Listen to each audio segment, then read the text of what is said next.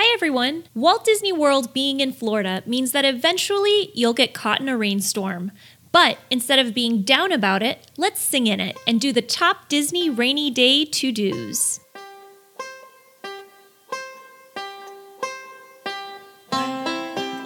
First, if you're at the parks, own the moisture and go on water rides. Lines will be much shorter as people flee to seek cover, so chances are your wait time will be minimal. And coming from someone who doesn't particularly care for water rides generally, I would be the first one to be running to ride Splash Mountain or Kali River Rapids in the rain. The caveat to this is lightning, as outdoor rides will close with lightning in the forecast. Because, safety first. But most Florida storms are just quick downpours. Okay, next is going on a culinary adventure and having a relaxing meal. At Disney, we're always running around, getting from this fast pass to the next, but next time there's some inclement weather, pick a restaurant or snack you've been wanting to try and sit and savor it. Having a tasty snack, relaxing with the sounds of a rainstorm, you won't mind at all that it's raining on your Disney vacation. Of course, a rainy day at Disney list wouldn't be complete without resort hopping. Exploring the resort you're staying at, or even one you're not staying at, is a must-do even if it's not raining. Each and every Disney resort has theming and backstory scattered throughout the grounds waiting for you to discover.